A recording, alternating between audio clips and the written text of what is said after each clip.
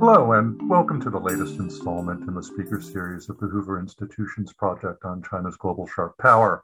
Today we have as our guest John Fitzgerald, an emeritus professor at Swinburne University in Melbourne, Australia. John is a historian of modern China who writes about the history of nationalism, public administration, and philanthropy in China, as well as the history of Chinese Australia.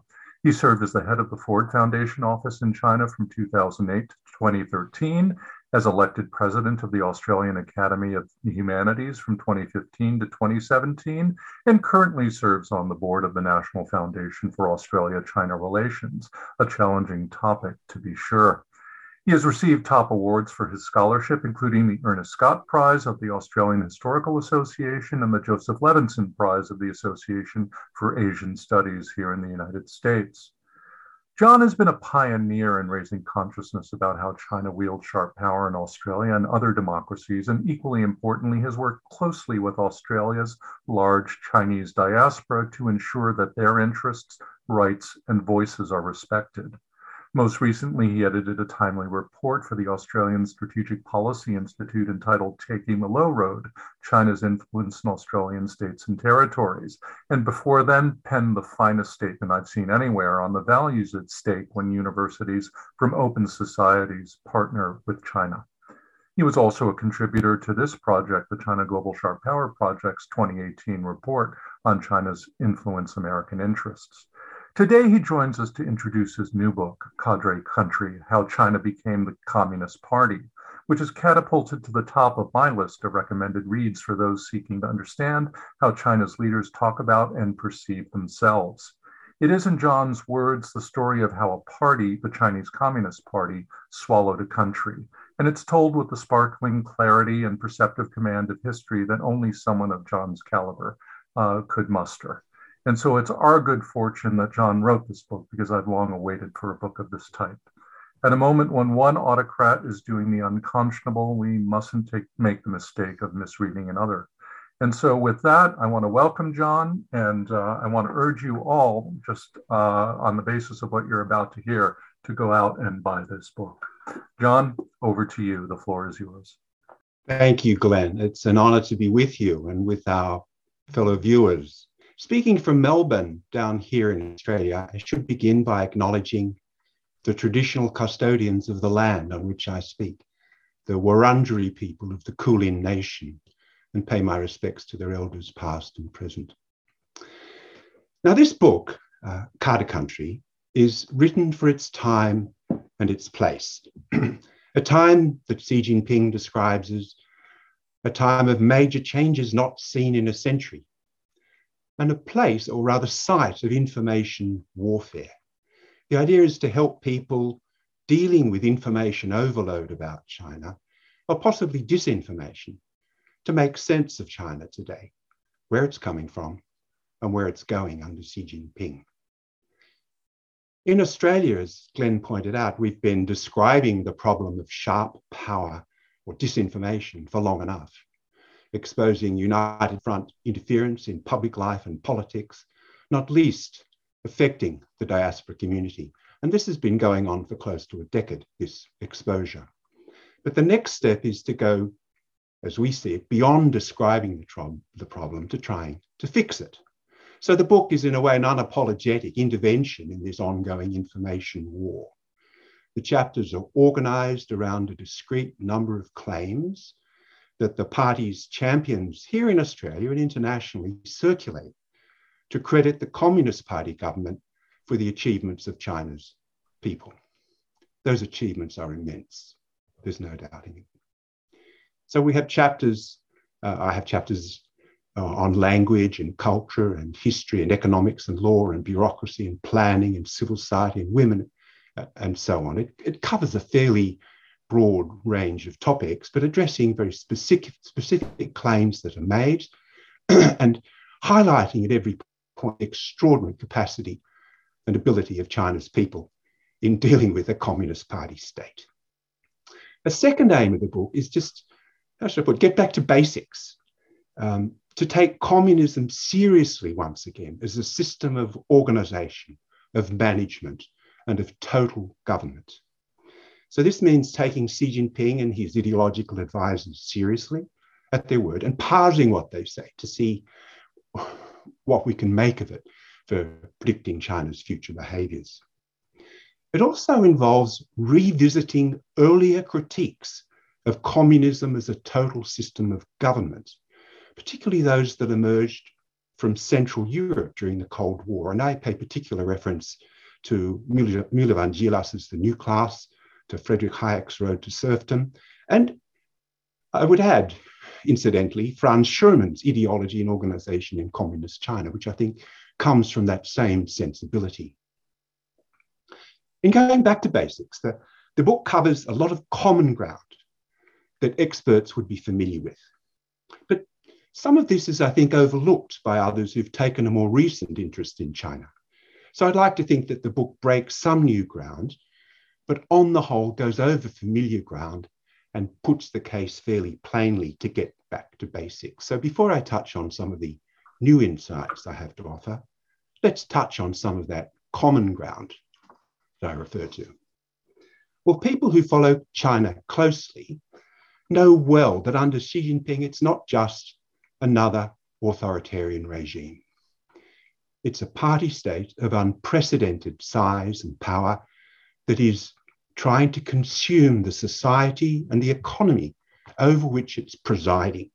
Now, that society and economy today bear little resemblance to those of Mao's time, and yet Xi Jinping is reverting to a kind of Maoist model, the Maoist language and precepts and propaganda and modes of control, inappropriate, I would argue, for the society and economy over which it seeks to preside. I highlight some of these reversions throughout the book. Secondly, experts generally acknowledge this is not a case of an authoritarian party commanding things from a great height through a few powerful departments. And for sure, there are powerful departments. There's the propaganda department, the organization bureau, the Org Bureau, the United Front Work Department, and so on. But they're not responsible for everything. The argument I make is that this is a pervasive Communist Party state, a vast entrenched system that permeates or insinuates itself into every aspect of life, including language, including neighborhoods, including the organizations to which people belong, the schools and colleges they attend, the places they work, the media they absorb, the histories and the stories they consume in films and museums. So Xi Jinping has revived the old Maoist saying, the party leads everything. This is often pointed out. I go further to argue the party is becoming everything, that soon there will be few institutions left standing in China that aren't part of the party state, this all-pervasive system. And the book pays particular attention to the cadres or insiders who manage everything, the 20 million or so on the state payroll, even more if we include those on soft budgets. What motivates them? What incentive systems are in place? What privileges do they enjoy? What are the risks that come with those privileges? I dwell on these in different chapters in different ways. But I also try to convey what this means for ordinary people, people I call outsiders, 体制外的人. That's what they're called in China. That is to say, citizens. How outsiders experience this system governed by insiders in their everyday life. So others have charted the resistance commoners mount in opposition to privilege and so on.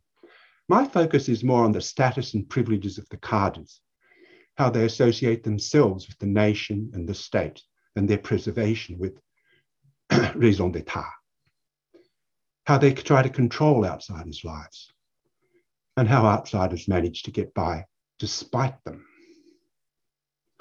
And above all, I try to show how this system structures inequality into everyday life.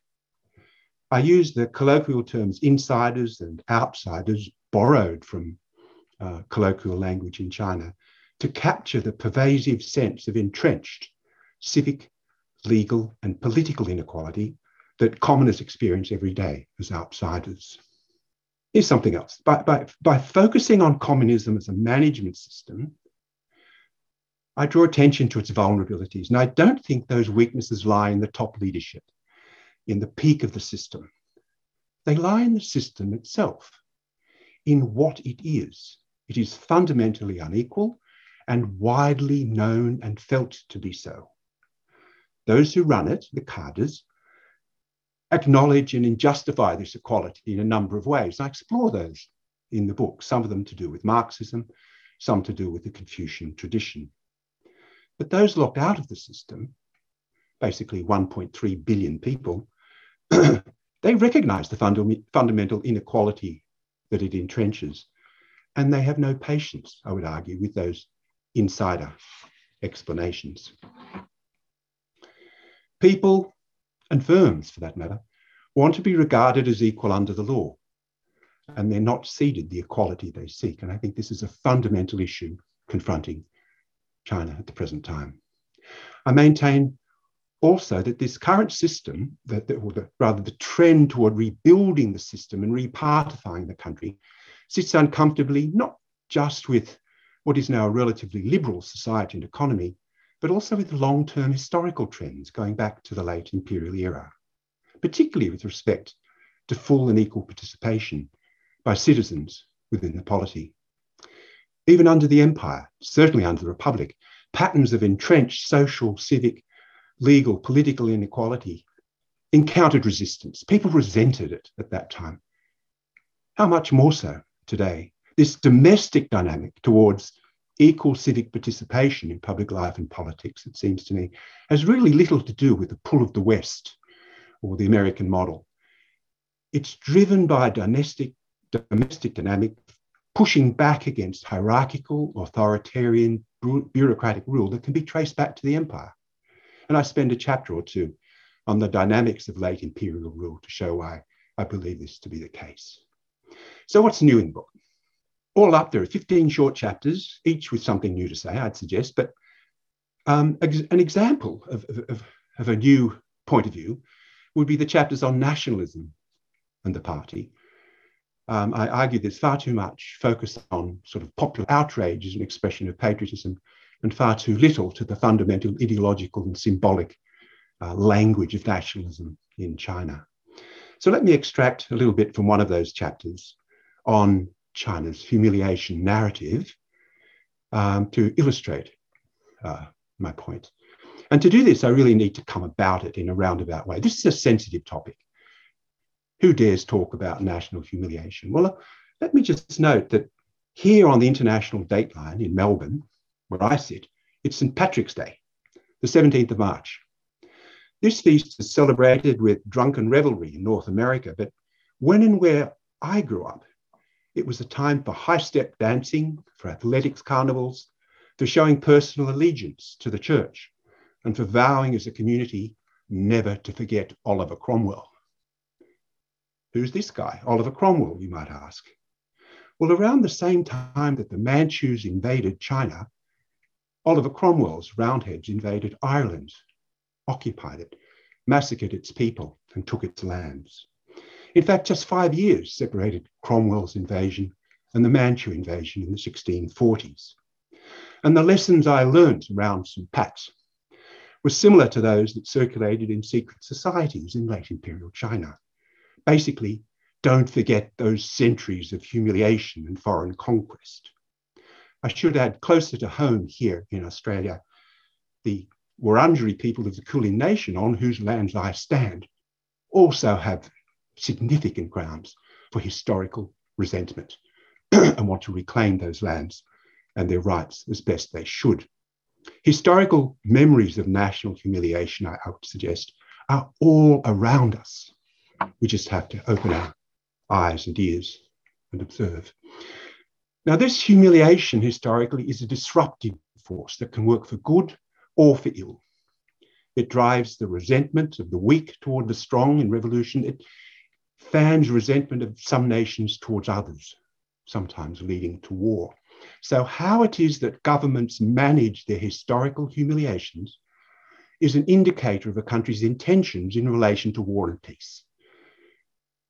So much as we need to acknowledge the universality, shall we say, of this kind of resentment around historical humiliation, we need to be wary of the abuse of historical memory in the service of partisan violence leading to war. This is the frame in which I position China's experience of national humiliation in the book, approaching it on the one hand with respect, but with skepticism in equal measure. And I do this by contrasting the origins and currency of two distinct terms that have merged more or less in recent years. One of these is called the Century of Humiliation, 百年耻辱. The other, national humiliation, 国耻. Now, these have sort of merged and mingled in the contemporary era, but in fact, they have very different origins and meanings. The century of shame, or humiliation, was favoured by collaborationist forces in China, who bookended the period from the Opium Wars to the Imperial Japanese attack on Pearl Harbor as 100 years. And the attack on Pearl Harbor and Japan's occupation of China and its attack on foreign property and powers in China was seen as ending humiliation, ending a century of humiliation. Now, in 1941 and 1942, there's nothing national about this century of humiliation. It's transnational. It has to do with Commander Perry in Japan and the British Opium War, the British and French expeditions, and so on. There are three nations caught up in this 百年耻辱, century of humiliation. They are Japan, China, and the puppet state of Manchuria. All of them celebrating the end of the century of humiliation with the attack on Pearl Harbor. Now contrast the term 国耻, or national humiliation.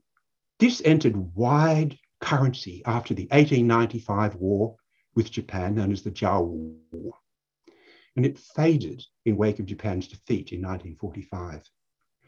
This wasn't a century of transnational humiliation involving Japan. This was half a century of national humiliation involving China, 50 years from 1895 to 1945. Now, obviously the contrast I'm drawing here based on two terms loosely used today is an oversimplification. There were multiple sources of national humiliation in China at any one time. A Manchu conquest, Japan's victory in the Jiaowu War, Japan's occupation, the Allied army occupation of Beijing in 1900, and of course the ongoing humiliations of the unequal treaties. All were in play. All were deemed humiliating in their time. But let's just go with this oversimplification a little further.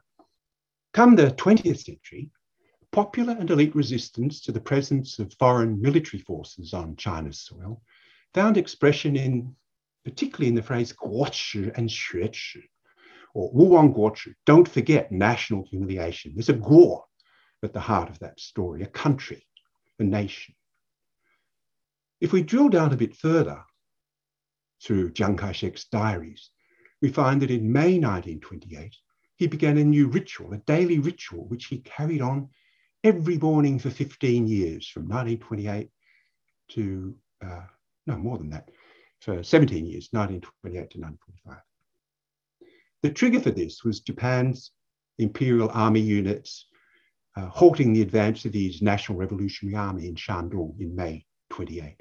In September that year, Chiang wrote in his diary, in September, he said, from now on, I'm going to commemorate the humiliation. But in September 1945, with the end of the war, he wrote, and I quote, the gravest national humiliations of the last 50 century are from this point completely wiped clean.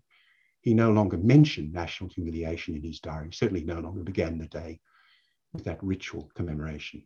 So for the KMT nationalists, Japan's official signature on the instruments of surrender marked the end of half a century of the gravest national humiliation, starting with the Jiaowu War of 1895. Now, again, that's an oversimplification.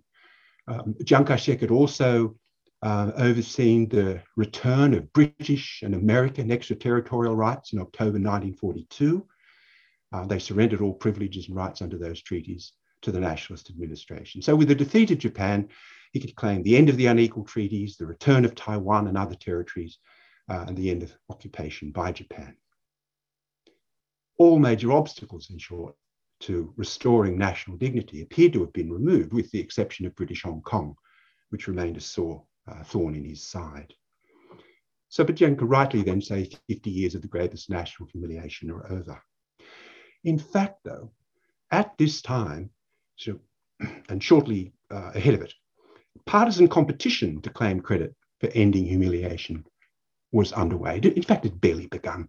In December 41, as I said, the term century of humiliation, Bainian Shu, entered circulation in puppet government territories in North China, and in the hands of the collaborationist administration, it framed the story of humiliation as a challenge to Chiang Kai-shek in his attempt to wipe away 50 years of shame. The word national, we noted, was omitted from century of humiliation. And more importantly, it cast Japan as a victim, not as an oppressor. It enabled the puppet government to declare itself China's national liberator, freeing the country from a century of humiliation along with Japan and Manchuria, would you believe? All in the name of wiping historical humiliation. So just introduce this example to show the way in which century of humiliation and national humiliation, wiping humiliation, are used in partisan struggle. There's a sense in which the Chinese nation is kind of forgotten somewhere here. It's the parties vying for control that are making most effective use of this term. Now let's jump to the People's Republic after 1949. The communists obviously paid little attention to national humiliation at that point, beyond declaring it over. They said the Chinese people stood up. That means are no longer bent over as slaves. The Chinese people stood up in 1949. Chiang Kai-shek said they stood up in 1945. That's not what the communists said. But when the party did occasionally turn its mind to this question of humiliation, it fell precisely into the old collaborationist mold, deploying the term century of humiliation to attack Chiang Kai-shek, branding him a collaborator aligned with America, which is exactly what Wang Jingwei had done in 1942. Overall, however, in the People's Republic, over the decades from 49 to 89, the two humiliation motifs barely rated mention in public education. Why? Because it was thought to be a thing of the past. What changed this? Why do we hear it now so often? What changed it was the democracy demonstrations, the massacres, and the military suppression of June 1989. Needless to say, China's people were not humiliated in those demonstrations. In fact, they were exalted in 1989. The party was humiliated by China's people. From this time forward, the motif of national humiliation was revived and harnessed once again for partisan advantage to support the party's struggle with its own people, but transferred, as it were, to an international struggle with liberal democracy. Recently, the most prominent use of the term in Xi Jinping's new era relates to warfare and preparation for future military conflict. This is significant. On the 20th of September 2017, the People's Daily branded the century of humiliation motif onto Xi Jinping's new policy of civil-military fusion. I quote, "One of the drivers for wiping clean the century of humiliation, even now, is fusing the development of research institutes and universities with the military. We're all in this together." Other associations with war soon followed, particularly during the 2020 celebration of China's so-called victory over America in Korea. This was now said to have marked another milestone in the century of humiliation. In October 2020, the People's Daily published a speech by President Xi in which he said, "The Korean War," and I quote, "held immense significance in completely wiping away the century of humiliation." Or well, it might. And yet it goes on. Another People's Daily editorial urged readers to grasp deeply the spiritual essence of the great historical victory in order to better create the future. What future does this century of humiliation or national humiliation narrative predict for us? From Xi's writing, we know what it will take to erase the century of humiliation once and for all. He refers to system competition, or the long-term struggle between two social systems, as he describes it, communist and capitalist, or socialist and democratic. and of the need for the party to build a socialism that will prevail over liberal democracy. The Communist Party will remain humiliated until it achieves that dominant position to which it aspires, in my judgment. So the party was humiliated in 89. Judging from its statement since then, nothing but a redemptive victory over liberal democracy can redeem its honour. But this is a party struggle, not a national one. It does little to redeem China's honour, and to the contrary, debases, I would suggest, the history of national humiliation by invoking that century of humiliation motif to uphold the status and standing of the party, its ideology, and its pervasive system, rather than uphold the dignity of China, the Chinese nation, or the equal dignity of China's citizens. So this is one sample, shall we say, of the stories and arguments set out in the book Cadre Country, which I think breaks some new ground. But really, it's all about getting back to basics, and I make no apology for that. Thank you, Glenn. Thank you, John, very much for that introduction to your book. I found your chapters on the party's anxieties about history especially cogent. And as we're both historians, I'd like to start there with our conversation. Can you explain to our audience why history matters so much to the party and why Xi Jinping in particular has made control of it a signature feature of his regime? I think the examples that you adduce of the Nanjing massacre or the global anti-fascist war as the foundation for a deep anti-Western narrative were especially well drawn. Perhaps you'd like to say a little bit more about those. And before you answer, I want to encourage our audience also. We'll have some time at the end of this program for Q&A. And so if you'd like to pose your questions using the Q&A button at the bottom of your screens, I encourage you to do so. But John, let's start there. Yes, we have a professional interest in this as historians, but in fact, the Communist Party takes a keen interest in history. And it often strikes me when Australian firms or governments go in to do business with China, they take in lawyers and sit them around the table and assist them in understanding perhaps some of the nuances of what's being said on the China side.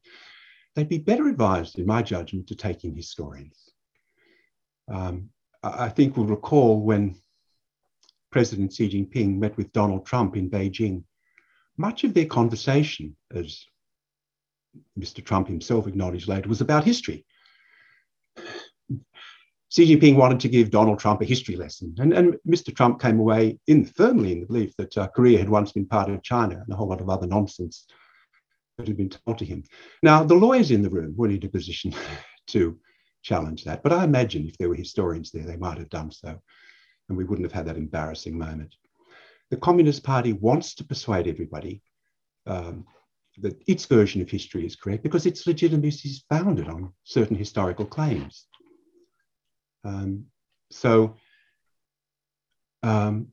People often point out the sort of performance legitimacy that the Communist Party can claim on the back of China's economic growth, the relative sharing of wealth, the elevation of probably lifting people out of poverty, and so on. Well, that's true, but performance legitimacy is contingent.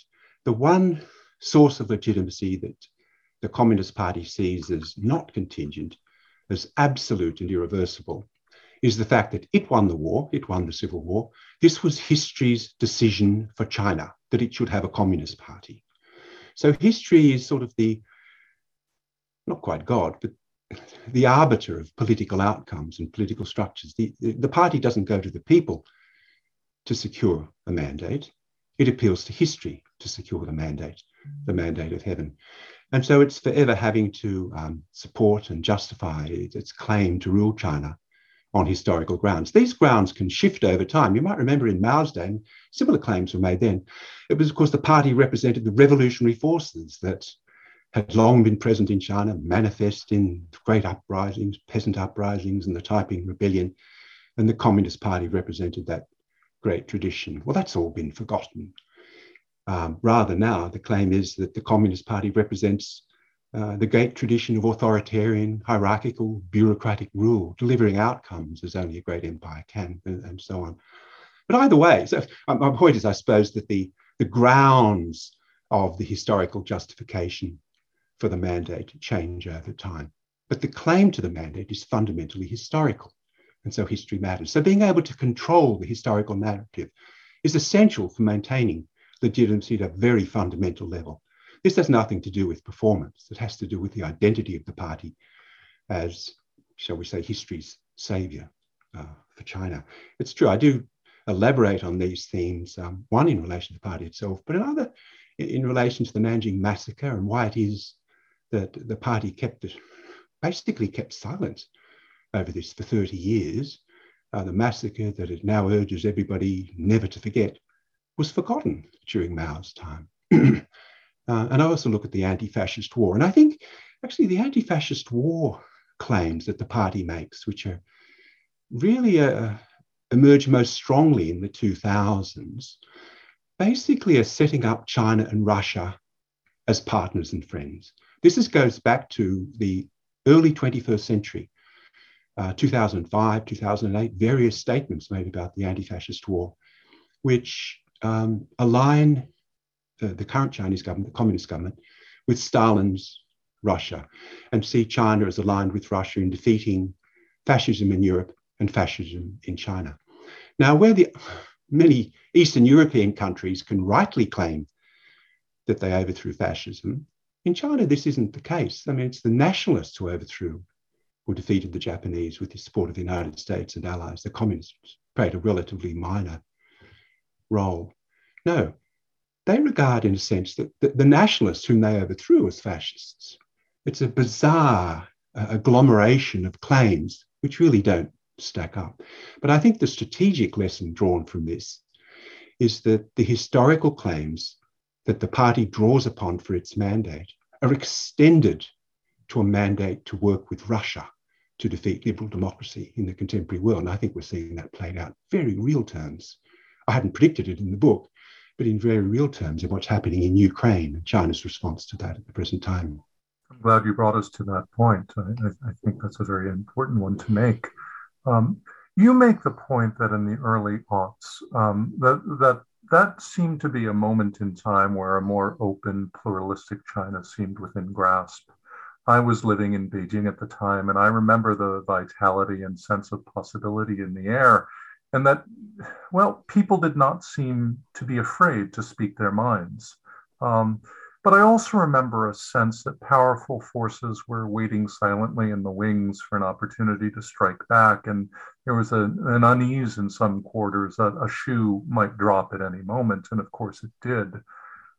Now, we've seen, and you being a historian, we've seen several cycles of relaxation and tightening like this in China over the last century, under different regimes, I might add. And each time one gets one's hopes up that this one will be different and achieve a kind of escape velocity, but then they don't.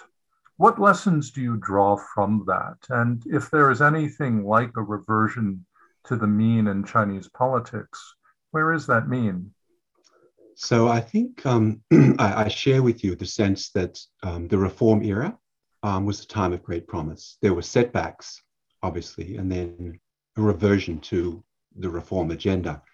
And we could trace that in detail if you wish. But I think what's different now is this, that the reform era was an era with its own backward and forward motion. That era is over. I mean, what Xi Jinping means when he speaks about the new era, the Xin Shidai, is to say, this is my 30 years. That was the reform 30 years, and before that again, Mao Zedong's 30 years, that he's ushered in a 30-year cycle, which doesn't have a serious reform agenda at all.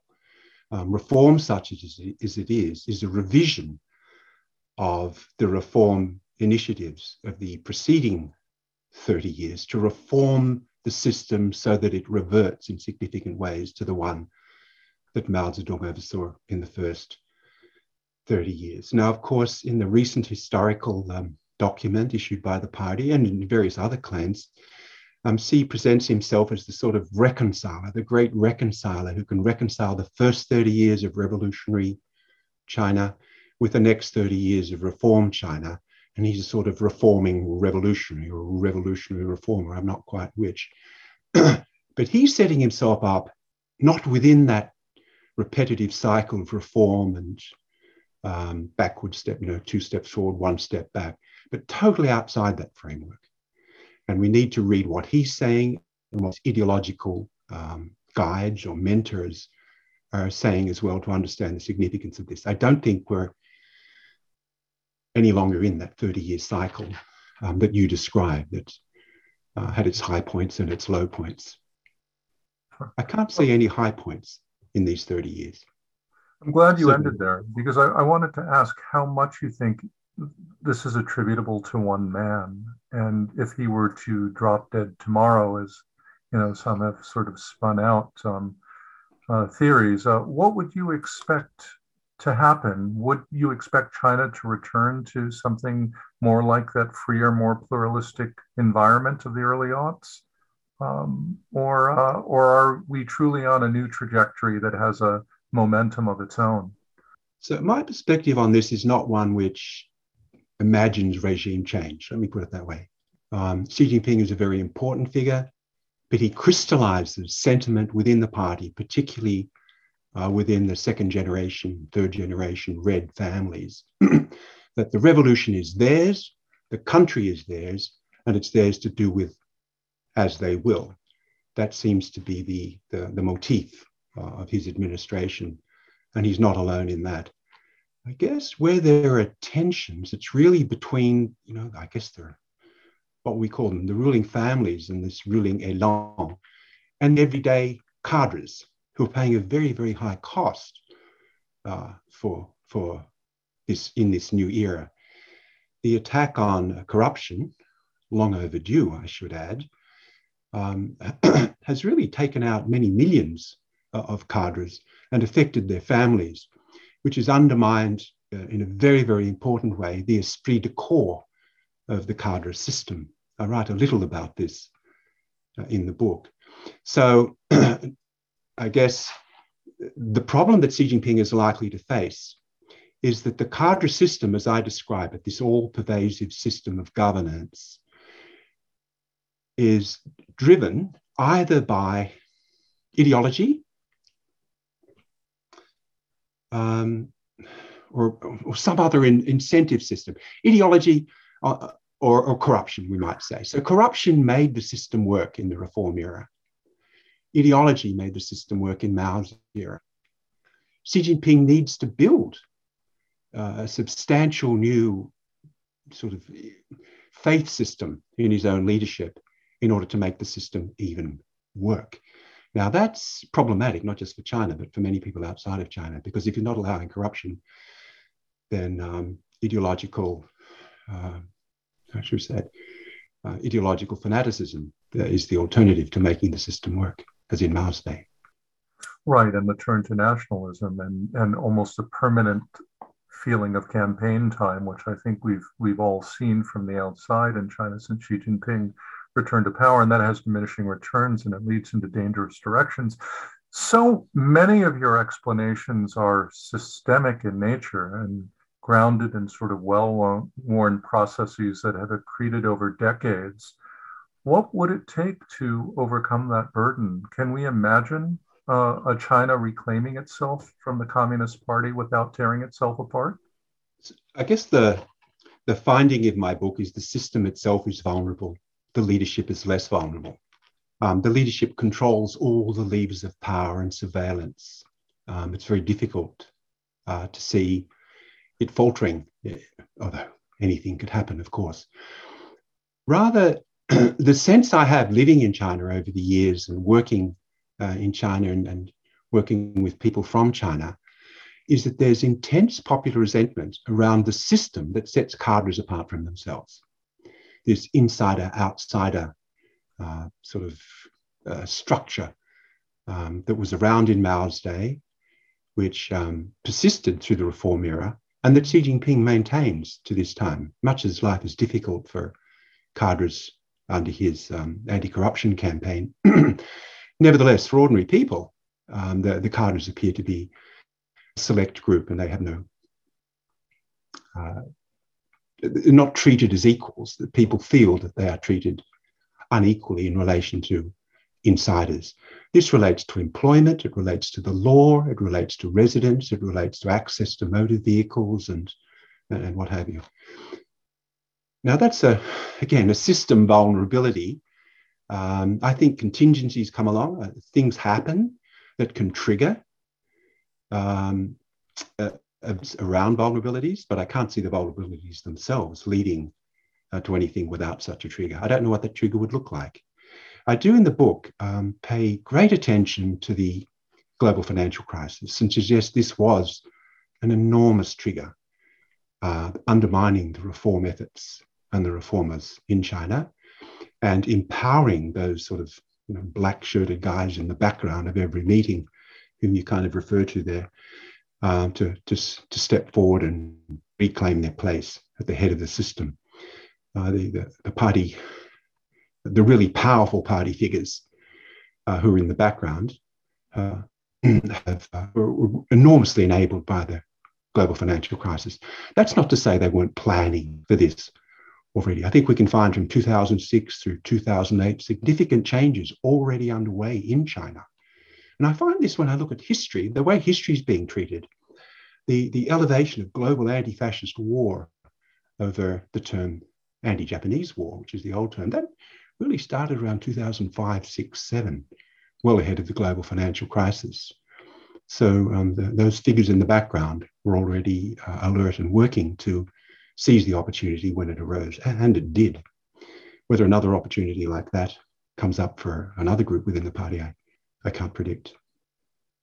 I think that your treatment of that global anti-fascist war is especially alarming, given that the party is setting itself up and defining itself in terms of a life or death struggle against the West in a way that I'm not sure those outside of China generally appreciate. And do you think, do you take the party at its word, or do you think it's grasping at straws here, trying to find an ideological justification to continue to kick the can down the road? It's quite possible that all of that applies. I do think we'd be foolish to underestimate the degree to which Xi Jinping sees himself engaged in a system struggle between two systems competing for dominance in the global stage. And he's prepared to take it to the other system, to the liberal democracies. There's no denying that.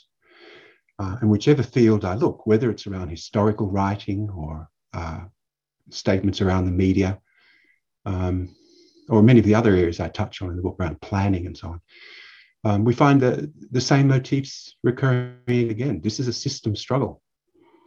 The Communist Party needs its system to win, because the Communist Party itself is vulnerable within China against, because, as I said, it was humiliated by its own people and needs to redeem itself in their eyes. Yes, I don't know where to take that idea, but I'm afraid a lone passage caught my eye, and I have to ask you about it and pull on that thread, being an American. You mentioned that the global financial crisis might have been a pivotal moment in the struggle between a more pluralistic society and the cadres behind the curtain, so to speak, who came forward and took China back to its Maoist basics. You seem to hold the United States to some degree responsible for that pivot, for the turn that China took in the last dozen years, owing to how the global financial crisis began in the US, and you mentioned the successful exploitation of China's vulnerabilities owing to corruption, that US intelligence agencies took advantage of by penetrating the Chinese government. Could you elaborate on this? Because this is one of the few arguments that you make that is not driven by an internal process, really, but is pegged on external causation. Yes. So I think many people in the United States would hold the government and Wall Street partly responsible for the global financial crisis. I don't think I'm an exception there. In China, it was universally seen, as I understand it, as a product of US financial and government mismanagement. The lesson I quote, which I find cited in many books on the period, that we have lost our teacher. I heard people in China saying that to me. These are people on the reform side of the ledger in China who would say we look to the United States as a teacher, we no longer have a teacher. We need to find our own way. So I'm not really blaming the United States. What I'm doing is saying that within China, the United States lost its standing as a system to be emulated. And that opened the way for others to push back or to revert to an earlier Maoist model. That, I guess people in China at that level are not really used to seeing democracy as a sort of multi-state system. That is, democracies in Europe, democracies in the Pacific, Japan are in no sense responsible as the United States was of the global financial crisis. But the United States is seen as the democracy. And any failings in the United States are seen not as just as a failing of the United States, but as a failing of the liberal democratic model. That sense was pervasive in China while I was working there from 2008 to 2013. This question of the United States taking advantage of corruption to place CIA agents in senior levels in the party, the military, and the government, I may be giving that more emphasis than it deserves. But I think the timing was quite extraordinary. That, I'd been working in China for some years. I'd met with party officials who were deeply concerned about corruption, but really nothing was being done about it at a senior level. No decision had been taken at the top level to tackle corruption. My sense was because the whole system depended on it. It was rather when corruption appeared to threaten the interests of state at a very fundamental level, to become a security issue, that political forces could be mobilized at the top to stamp down on it. And it became a security issue largely, as I understand it, as I read it, through the discovery of CIA penetration through corrupt practices of very, very senior officers in China's military party and government office. Again, I don't hold the United States responsible either for the placement nor for their discovery. I think the whole thing is a tragedy. But I think that I'm reading tea leaves here, quite frankly. I don't have access to classified intelligence. But the timing is exquisite. And that exposure, and I was there at the time, of CIA interference in China coincided with the claims that corruption now threatened the survival of the state. That had never been said before at that, most senior level by the premier, to my knowledge. And that's where I bring those two together. I think that's a really interesting addition to the argument that's often made that Xi Jinping, studied the Soviet example, and that motivated him to restore discipline within the party and tackle corruption first. It's a perfectly plausible argument, but not one that's often made. And so I thank you for connecting those dots. I guess what I was saying is it's not just Xi Jinping. I mean, Hu Jintao and the whole group at that time who were still in power came to realize at that 2012 party conference, stated very explicitly that corruption threatens the survival of the state. That was the Congress at which Xi was appointed General Secretary of the party. But it wasn't just him. It seems that coalition, the coalescing of an understanding around the threat of corruption to a system where it had thrived for 30 years, corruption, really was prompted by something external. Before turning to the audience Q&A, I want to give my colleague Larry Diamond an opportunity to pose any questions. Larry. Well, I have one big question, and John, it's wonderful to see you, and thank you so much for writing this important work and being a friend to our program. I want to cite three statements you've made that it seems are important to your analysis into this book. Xi sees himself engaged in a system struggle between two systems, and he's prepared to take it to the other system. Nothing but a redemptive victory over liberal democracy in that struggle will suffice. And Xi now thinks this is his 30-year era, or at least maybe 25 in terms of 3 terms beyond the two-term limit.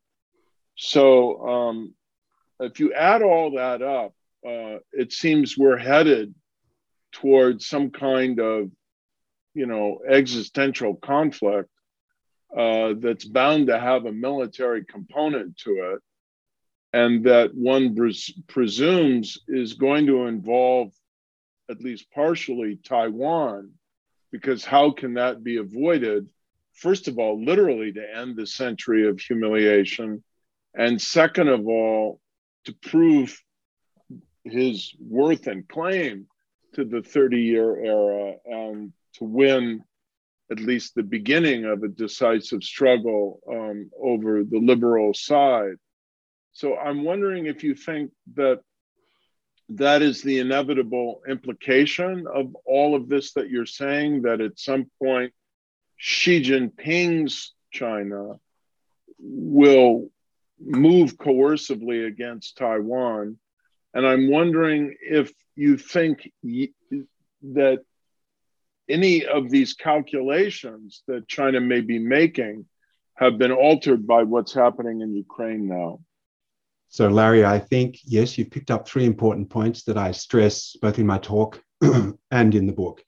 I think we need to take this system very, very seriously, not just because of what it means for China, but what it means for the rest of us. And that's why I think paying attention to what was coming out of Central Europe and Eastern Europe during the Cold War is very important for us today. We need to revisit some of those arguments and some of those claims. They could stand us in good stead. I think much as China remembers what happened in the Soviet Union, we seem to have forgotten what happened. And I think there are lessons to be learned. Yes, I think Xi Jinping is prepared for an existential conflict, which has a military component, and that Taiwan is foremost on his agenda. That said, I think contingency plays a role, as I pointed out in an earlier response. I mean, what he's doing, it seems to me, is setting up the country and the society and the economy on a kind of wartime footing. Not so much mobilized, but disciplined to the point where it can support a decision to go to war at the highest levels of the government. I think we can find indications of this across many levels of society, the economy, the structure of state and the military. He stated explicitly that Taiwan will be recovered and that he does not renounce the use of force. Now, there's no difference there from earlier administrations, nor should I add, does it seem to me that the United States has made any significant change to its Taiwan policy, which is to say that the United States does not take issue with sovereignty claims, but does not approve China using force or coercion to achieve unification.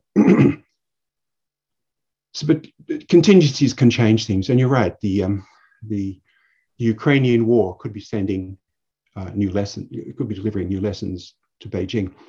That said, I tend to see the way the party operates and Xi Jinping operates, not so much as somebody looking to learn lessons, but as someone looking to find opportunities. And opportunities come and go. When an opportunities arise, he'll be in a position to move. I think that's what we need to learn and remember. Whether he's taking so the lesson he might take from Ukraine is likely to be around opportunities rather than around logistics or military operations and so on.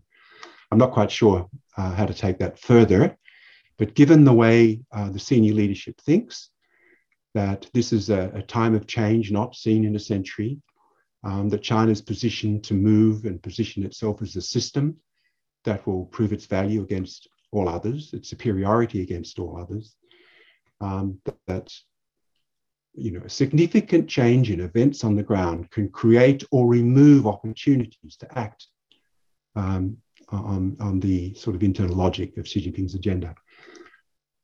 I can't say exactly how the Ukraine features in that, but I think that's the frame to understand it, not just around logistics or strategy or equipment or military operations, but around opportunities. What opportunities arise? What opportunities are diminishing as a result of the Ukraine war?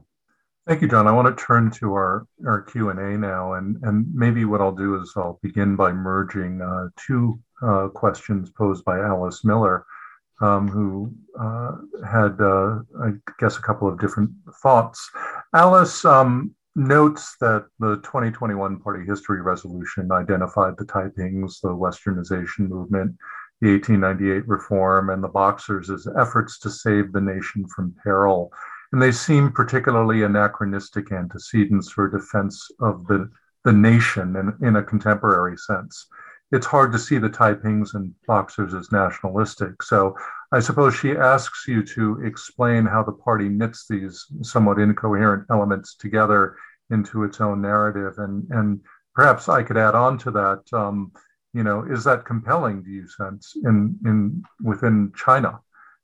Does it hang together in a way that the party has succeeded in building a narrative around that? And then the second question has to do with the oft-quoted Maoist elements that appear in Xi Jinping's policies.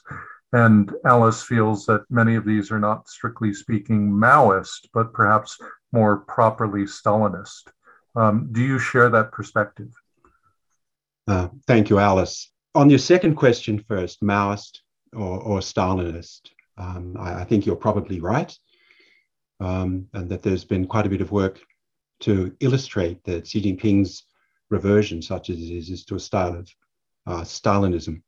I use the term Maoism to refer to the earlier era, that is to say his attempt to reconcile the reform in the earlier era by reverting in many ways to things that we might describe as Maoist. Actually, I shouldn't say Maoist, I should say practices of the Mao Zedong era, some of which were themselves Stalinist.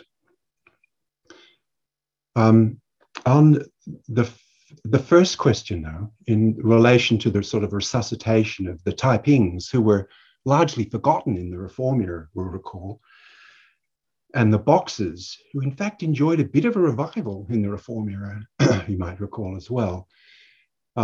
I do recall visiting a museum in North China which celebrated the Boxer massacres of Christians and celebrated the murderers as heroes. And that was during the reform era, before Xi Jinping came to power. So there's a sense at the local level on the ground that local cadres and officials have a history they want to commemorate of resistance to foreigners, and the Boxers are part of that story.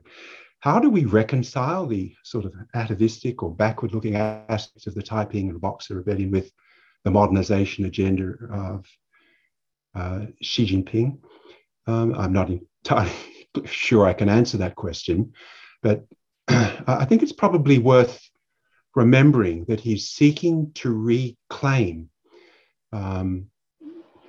dynamics, anti-Western dynamics within China with the Boxers and anti-official dynamics in China with the Taipings. The Taipings were not just opposed to the Manchus, but opposed to the rank and hierarchy and so on of that system. And Xi Jinping himself has issues with his own cadres. That might be drawing a long bow, but